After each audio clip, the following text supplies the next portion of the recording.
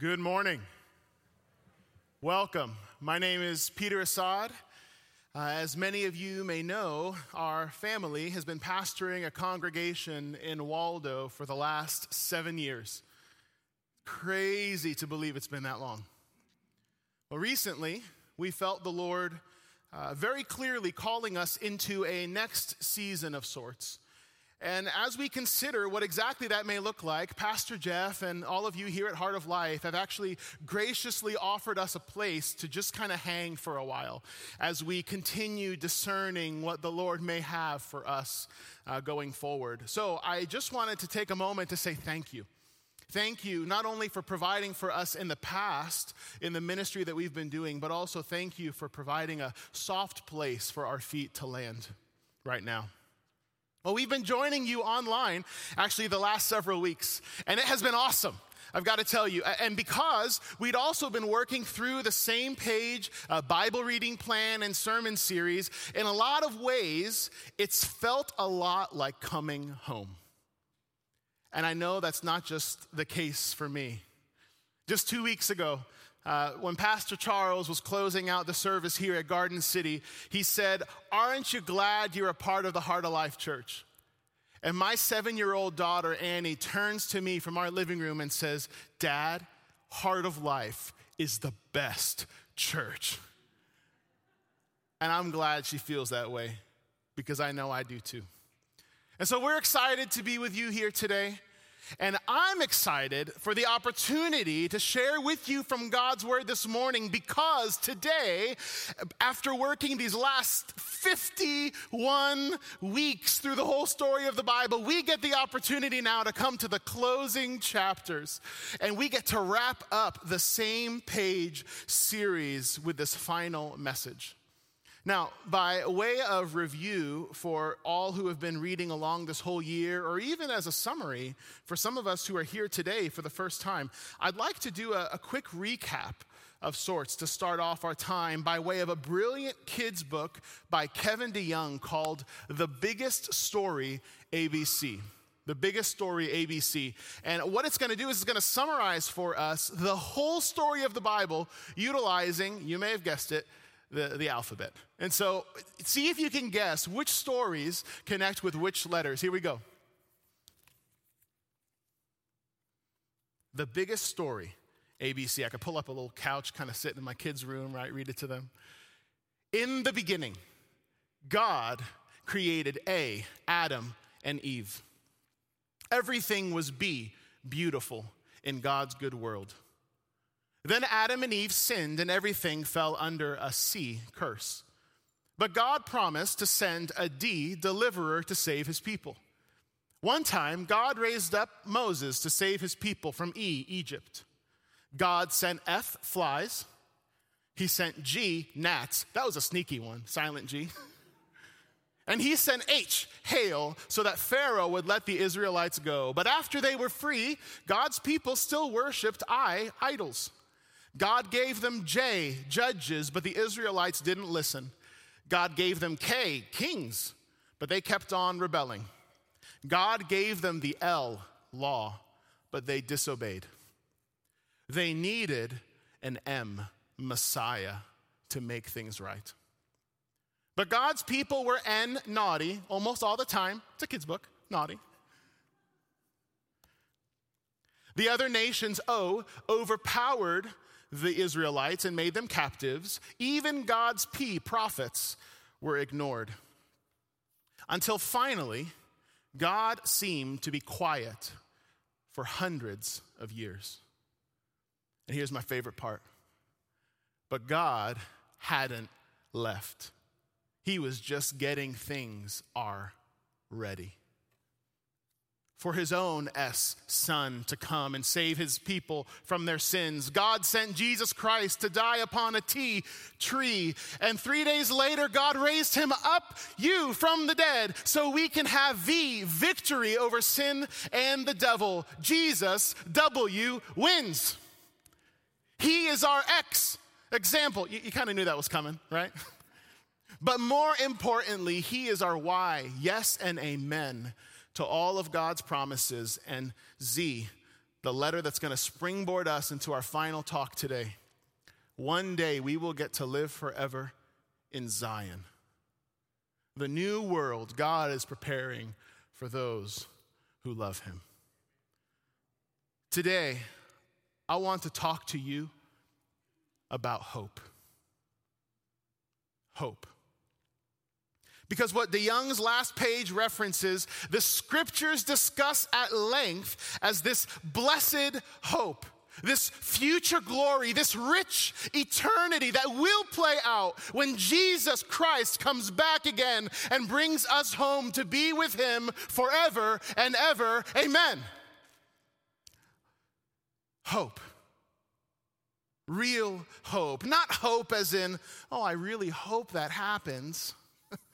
Not a wishing, but hope as in certainty. A hope that the scriptures tell us is meant to be an anchor for the soul. And what I want us to see today is that this hope that we have changes not only our forever, but it changes how we live now.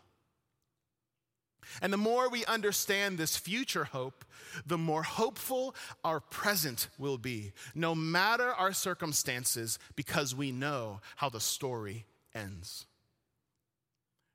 There was a book written by a guy named Jim Collins called Good to Great.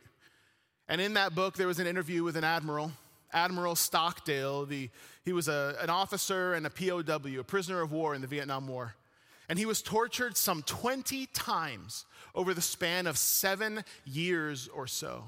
And the question is asked to him, how in the world did you make it through all of that? And his answer went something like this: I never lost faith in the end of the story. I never lost faith in the end of the story. Some parts of what he said, I knew I'd get out, whether by life or death. And that experience would be the defining event of my life, which in retrospect, I would not trade. But then he gets asked, so what about those who didn't make it out with you, right? What about those who didn't survive? And here's what the admiral said. Listen to this.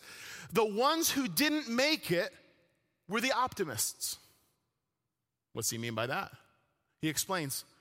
They said, we're going to be out by Christmas, but then Christmas came and went. They said, we're going to be out by Easter, and then Easter came and went. They said, we're going to be out by Thanksgiving, and then Thanksgiving came and went. And when Christmas rolled back around again, and it still never happened, they died of a broken heart. And I find this interesting when I consider what Jesus tells us about understanding when the end will come. Check this out in Mark 13, 32 and 33. But concerning that day or that hour, Jesus says, nobody knows. Not even the angels in heaven, nor the Son, but only the Father. So he says, be on guard, keep awake, for you do not know when the time will come. So Jesus clearly says, we don't get an end date. And rather than getting upset about it, I think, and we try to figure out all the details and how this and this sign means that and this, I think it's best we learn to accept this with gratitude. Because despite what we might think, apparently having the exact date may not actually be helpful. Because Christmas comes and it goes, and Easter comes and it goes, and Thanksgiving comes and it goes. And that kind of a hope will not help us in the middle of what we're having to endure now. But the kind of hope that will help, the kind of hope the scriptures paint for us in vivid and beautiful colors, is the hope where we have faith in the end of the story. We know how it ends. At least we know that it ends. And when it does, Jesus wins.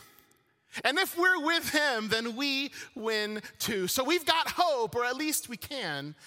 And when you have this hope in a future that is sure, it transforms how you live in the present. And you will find that you are anchored and stable and joyful, just maintaining this steady stance through all that life may bring, because we have faith in the end of the story. So what I want to do today, the time that we have, is to frame a bit of what that means. What do we have hope in? For those of us who have placed our lives in Jesus' hands, who have entrusted Jesus with our souls, what does hope mean for us? What does it mean for you? And if you're here and you don't believe in Jesus, then I want you to be aware of the hope you've been saying no to, and how today can be the day you finally say yes. Turn with me to Revelation 21 and 22. Revelation chapters 21 and 22. These are the last two chapters of the entire Bible. We're going to spend the next 25 minutes or so working through these two chapters to get a sense of this hope. And to help us as we dig in, I want to give us three words that are going to anchor our study this morning. Three words, and they all rhyme, starting with the word new. New. Revelation 21, let's look now at verses 1 through 5. This is the Apostle John. He is saying, "Then I saw a new heaven and a new earth. For the first heaven and the first earth had passed away, and the sea was no more. And I saw a holy city, New Jerusalem, coming down out of heaven from God, prepared as a bride adorned for her husband. And I heard a loud voice from the throne saying, 'Behold, the dwelling place of God is with man. He will dwell with them, and they will be his people, and God himself will be with them as their God. He will wipe away every tear from their eyes, and death shall be no more. Neither shall there be mourning, nor crying, nor pain anymore, for the former things have passed away.' And he who was seated on the throne said, 'Behold, I am making all things,'" say this word with me, "new." There will be a day when the old order of things has passed away. Things like death, things like disease and pain and every sting of sin, all of it will be removed from our world as we know it on the day that Jesus comes and makes everything new. But I want us to see the kind of new that this is referring to. See, it's not a doom and gloom, destroy everything with fire, as if God was like Thanos or something. No, this is actually more of a renew. Jump to chapter 22. I'll show you what I mean. This is verses 1 through 5. "Then the angel showed me the river of the water of life, bright as crystal, flowing from the throne of God and of the Lamb.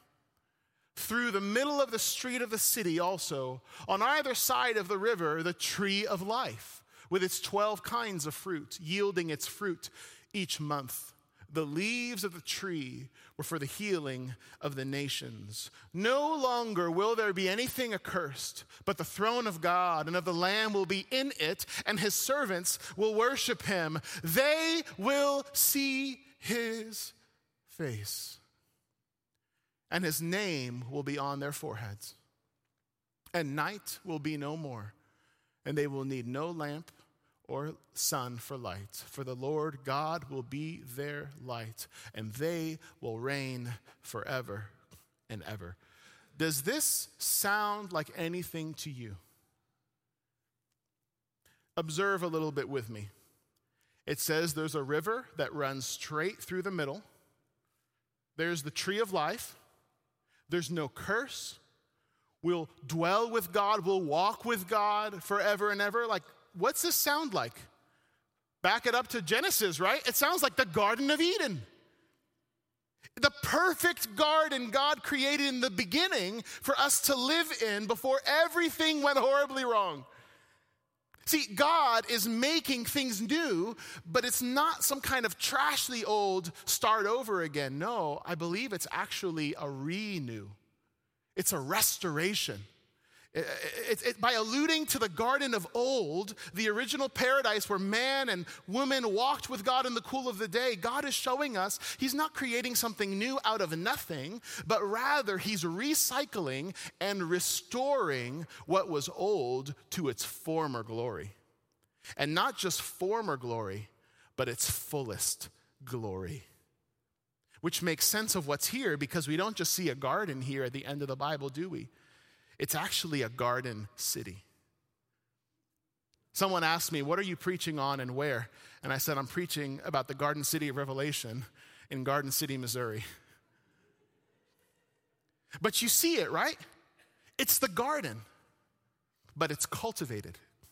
It's developed. It's a garden and it's a city.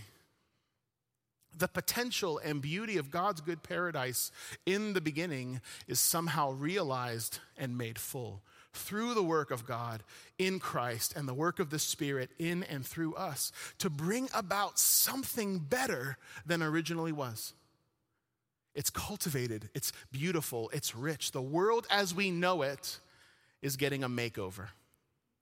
It's getting a makeover culturally, it's getting a makeover relationally and bodily. Check out verse 2. It said, the leaves of the tree were for the healing of the nations. I cannot help but think that this means that for all the history of war and genocide and destruction and tribalism and everything else, somehow in this future place, everything bad in our world is going to be healed. Relationships, racism, the ever-present us versus them, all of it healed. Politics are going to be healed. And everything good about our world will be made even more whole and beautiful than it ever was. What else could it mean when Revelation 21:26 tells us that they're going to be bringing in, look at this next verse, next slide, the glory and the honor of the nations. The glory and the honor of the nations. I believe this is saying that the best of culture is going to be included. Like I'm talking the best Italian and Indian food. The best of Middle Eastern and Gothic architecture. The best of Renaissance paintings and somehow even a redeemed and glorified form of abstract modern American art that frankly I still don't get. Like a dot on the canvas. But you know what? In the new heavens and new earth, that dot is going to be the most glorious dot you've ever seen. Somehow, all cultures from all around the world and all of time will be represented here. The very, very best, made even more beautiful. See, this is not some kind of a whitewashing, like make everything look the same. No, this is a glorifying of what's diverse, but into the beauty that it was meant to convey. No more power struggles, no more this over that or us versus them. It's going to be the profound, diverse mystery of God, yet into a single, harmonious, perfectly working together whole structure called eternity. What else is going to be renewed? Well, our bodies, right? Our bodies, no more death. That needs to get an amen. No more death. Man, no more disease. No more COVID. No more masks. Bro, man. No more tears. We'll get to see our loved ones again. As J.R.R. Tolkien so beautifully articulates in The Lord of the Rings, everything sad is going to come untrue. And it will somehow be greater for once having been so sad. See, our dead and our dying bodies will be glorified into the way they were always meant to be. That means no more infertility, no more struggles with obesity, no more issues with lust or anger or self-consciousness or mental illness. Like none of those things will remain. All of them will be done away with. Our bodies and our minds and our hearts will operate in all the unfathomable ways they were always intended to, but better. Glorified bodies, glorified relationships, the very best parts of cultural diversity all held together in this harmony and peace, getting to see our loved ones again, all of this and more. But let's not miss the best part. Revelation 22 verse 4 tells us this: we will see his face. We're going to see Jesus. You're going to get to see Jesus for all that he is, for all that you are. Your vision will no longer be clouded by anything else. You're going to get to see him face to face, heart to heart, life to life, forever. A couple years ago, I got to meet a pastor hero of mine, J.D. Greer. I look a little different now, no beard. Maybe it looks the same now, right? But it was pretty intense. I got to shake his hand. I got to hear his voice, like not through earbuds like a creeper, but actually like straight from his mouth. It was absolutely surreal to get to meet this guy in person that I'd only gotten to meet for years through books and videos. But that doesn't even come close. Doesn't even come close to what it's going to be like when we get to see Jesus. When we get to see him, the one who chose to walk among us in this moment and forever after, we will get to walk with him in a way unlike ever before. For we will see him as he is, the veil removed, nothing standing in the way, clear, bright, full. What a day that will be. And now perhaps you're thinking, rightfully so, okay, this sounds great and all, but is it true? Really nice job, Peter. You painted a beautiful picture, but can I bank on this? How am I supposed to believe that this is real life? Well, after this closing vision in chapter 22, in this final chapter of Revelation and all of the Bible, the angel declares these future things to John, the writer of Revelation. Take a look at this, chapter 22, verse 6. And he said to me, these words are trustworthy and true. That is our second word, true. And then verse 7, Jesus says, behold, I am coming soon. So this hope for what's new only matters if it's true, right? We'd be naive if we're just, that sounds really nice. Santa's real, awesome, right? Without a guarantee that this is gonna pan out, there's no use holding to this. Let's be realistic about this. Let's not be optimistic. Let's not be idealistic. We need to be realistic. Because Christmas comes and it goes, and Easter comes and it goes, and Thanksgiving comes and it goes, and just hoping for hope won't do us any good in the reality of life. So, how can we be sure that we are hoping in a hope that isn't naive, but is true? How can we know? Well, it's because the one we've placed our hope in has proven himself to be trustworthy and true. Consider God's track record as it relates to prophecy. If you look throughout the Old Testament, there are 150 prophecies, more than that, 150 that point to the coming of Christ, that Jesus would come, that he would be born of a virgin, that he would ride a donkey into Jerusalem on Palm Sunday, that he would be crucified, yet no bones would be broken. A lot of these he couldn't control, right? He couldn't control where he was born, or if he'd die, or when he'd die, or how he'd die, or even who his mama would be. He couldn't control any of those things. And yet these prophecies, all 150, are met in him. Prophecies from Micah, written over 600 years before Jesus walked the earth.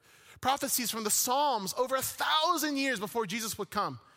150 of these from such a wide range of history, all pointing to and finding their fulfillment in Jesus. But let's not just accept that fact. Let's actually consider the odds for a moment. The odds of one person fulfilling just 8 of these 150 prophecies would be 1 in 100, not 100, thousands, millions, billions, trillions, but 100 quadrillion. That's the odds of one person fulfilling 8 of these messianic prophecies. 1 in 100 quadrillion. I haven't seen that kind of number before. How about you? Take a look at that number. 1 in 100 quadrillion just to fulfill 8, not 150. But just 8 of those prophecies. Josh McDowell has a great illustration of this. Anybody ever seen a silver dollar? Maybe been a little while. These things, you can like melt the silver and it's like $20. This is worth $20 right here. Isn't that crazy? I'll put that away. But you ever seen a silver dollar, right? Here's how the illustration goes. If you manage to collect 100 quadrillion silver dollars, you could actually cover the entire state of Texas 2 feet deep in silver dollars. But let's take it a step further. Let's say we painted one of those silver dollars red. I wasn't going to really paint this red because I want the $20, right? But let's say we painted this thing red. And then we randomly just threw it into the pile of 2 feet deep, Texas-wide silver dollars. And then we said, hey, who wants to be a volunteer? We put a blindfold on you and said, hey, you, on your first try to find this red silver dollar amongst the 2 foot deep Texas sea of silver dollars. Go, one time, try it.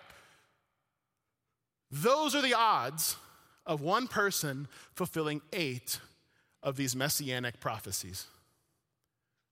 I did the math. You are 12% more likely to win the Mega Millions lottery and the Powerball at the same time. But Jesus didn't fulfill 8 prophecies. He didn't fulfill 48 or 88. No, he fulfilled 150 specific prophecies. Let those odds sink in. And now add to that that it turns out there are more than 300 references in the New Testament, so double the Old, but in the New Testament that speak of Christ's second coming. Right, the 150 in the Old talked about the first coming, that he would come, Christmas, all that kind of stuff, right? This is 300 references to the return of Jesus. And that return of Jesus is when all of this new hope ushers in. And all I'm saying is if God was good on his word about the 150 referencing his first coming, don't you think we ought to consider that maybe there could be something about this future hope? That when Jesus says, I'm coming soon, he means it. So this hope is true.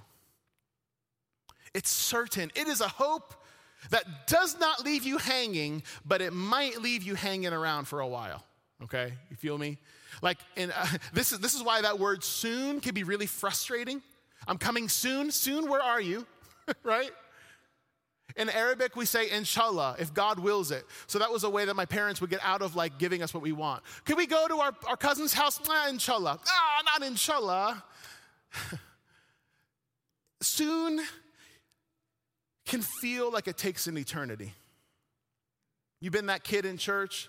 You ask your parents, can we go home? They say soon, and you're 3 hours later, you're still waiting around. Soon can feel like a long time. But even if it feels like an eternity, we know that it is an inevitability. It's going to happen. It is going to happen. Admiral Stockdale didn't know when or even how exactly he was going to be free, but he had faith in the end of the story. And that is what our hope is anchored to as well, the end of the story. And so to the one for whom 1,000 years is like a day and a day like 1,000 years, soon doesn't have to mean soon in our eyes. But we cannot allow our impatience to cause us to misunderstand God's intention. This verse unlocked it for me. Check this out. 2 Peter 3:9 says, "The Lord is not slow to fulfill his promise, as some count slowness, but is patient toward you, not wishing that any should perish, but that all should reach repentance." Somehow, God is allowing the appropriate amount of time. I don't know how much that is, but whatever it might be, he wants that perfect amount of time to pass, because in his infinite wisdom and his infinite grace and his infinite sovereignty, this is the only way he can ensure that the highest number of people possible will come to know him. to look upon him whom they've pierced, that they too would be resurrected to a new life and become like him as they lay their lives on him on that final day of his return. So what does all this mean for us? Like in the now, what are we supposed to be about, right? What are we caught in the middle supposed to do? And that's our third word. Not only is this a new hope, not only is it a true hope, but it's a hope that gives us something to do. So for all of us who are in the in-between right now, right? What are we supposed to be about? What are we supposed to do? Revelation 22:17 tells us, check this out. It says, the Spirit and the bride say, come. And let the one who hears say, come. And let the one who is thirsty come. Let the one who desires take the water of life without price.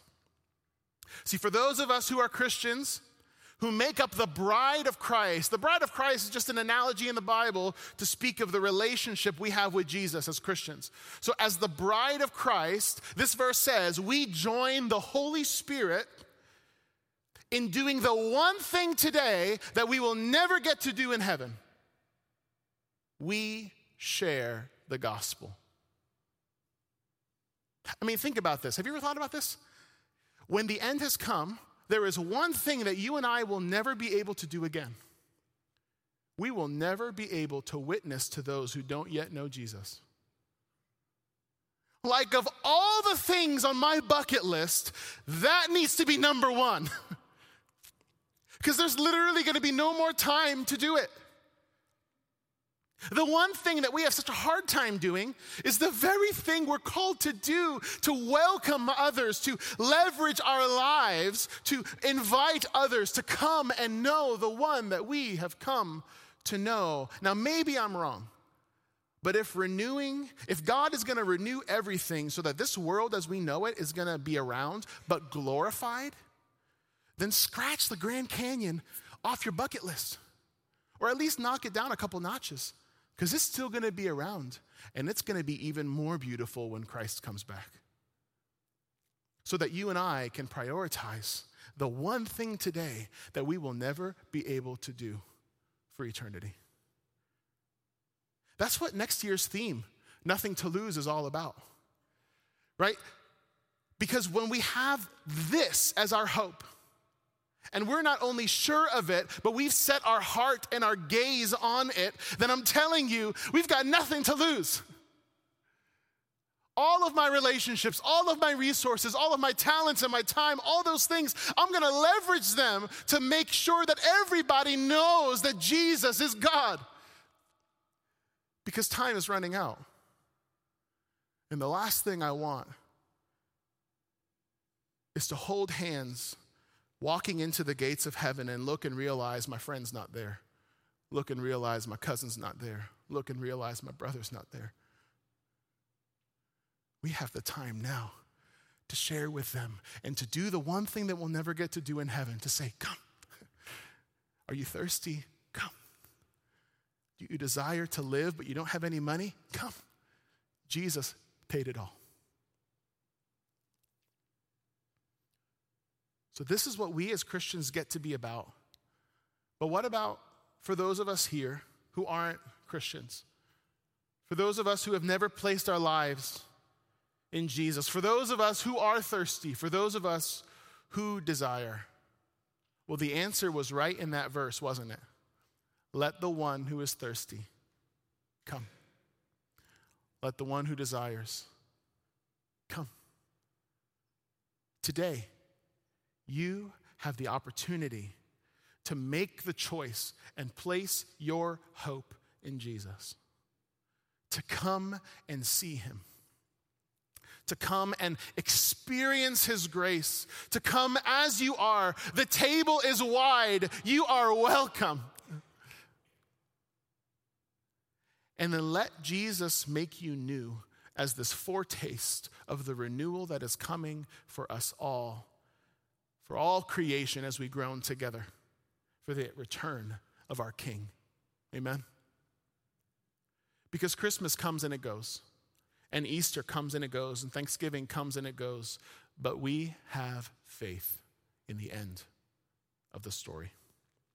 And so, we hope. Because it's the end of the story that makes sense of our story. And we realize that whatever it is we're having to endure, whatever pain-filled, broken, sin-ridden, death-stenched thing we are going through, you and I can know it isn't the end of the story. And knowing it's not the end helps us press on toward the end, keeping our eyes on the one thing that matters, doing the only thing that matters, focused on the end, which we know is not just the end that's actually just the beginning of eternity. I'm reminded of how C.S. Lewis closes out his 7-volume work on the Chronicles of Narnia. He says, "And for us, this is the end of all the stories. And we can most truly say that they lived happily ever after. But for them, it was only the beginning of the real story. All their life in this world and all their adventures in Narnia had only been the cover and the title page. And now at last, they were beginning chapter 1 of the great story, which no one on earth has read, which goes on forever, in which every chapter is better than the one before." And so with hope-filled wonder, we join John's closing prayer, don't we, in his closing statement of this revelation. Even so, come, Lord Jesus. Pray with me.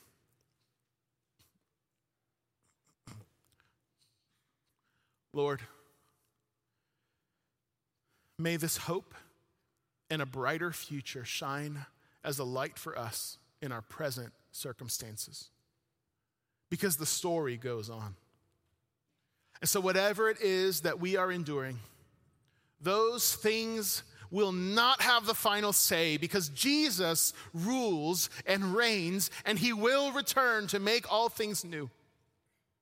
And so would you empower us by your Spirit to be faithful, God, that we would trust, that we would hope, that we would love and leverage our lives and exhaust every resource, every talent, every skill that we have to ensure that no one leaves this life without having heard that they are loved by God, without having heard that God has made a way, because we have nothing to lose. And so we join the Spirit now as he says, come, that the thirsty would come. And we join John in the hope of the promise that even so, come Lord Jesus. God, would you right all wrongs and wipe away every tear? Would you make all things new at the coming of your Son, we pray, in his most beautiful name. Amen.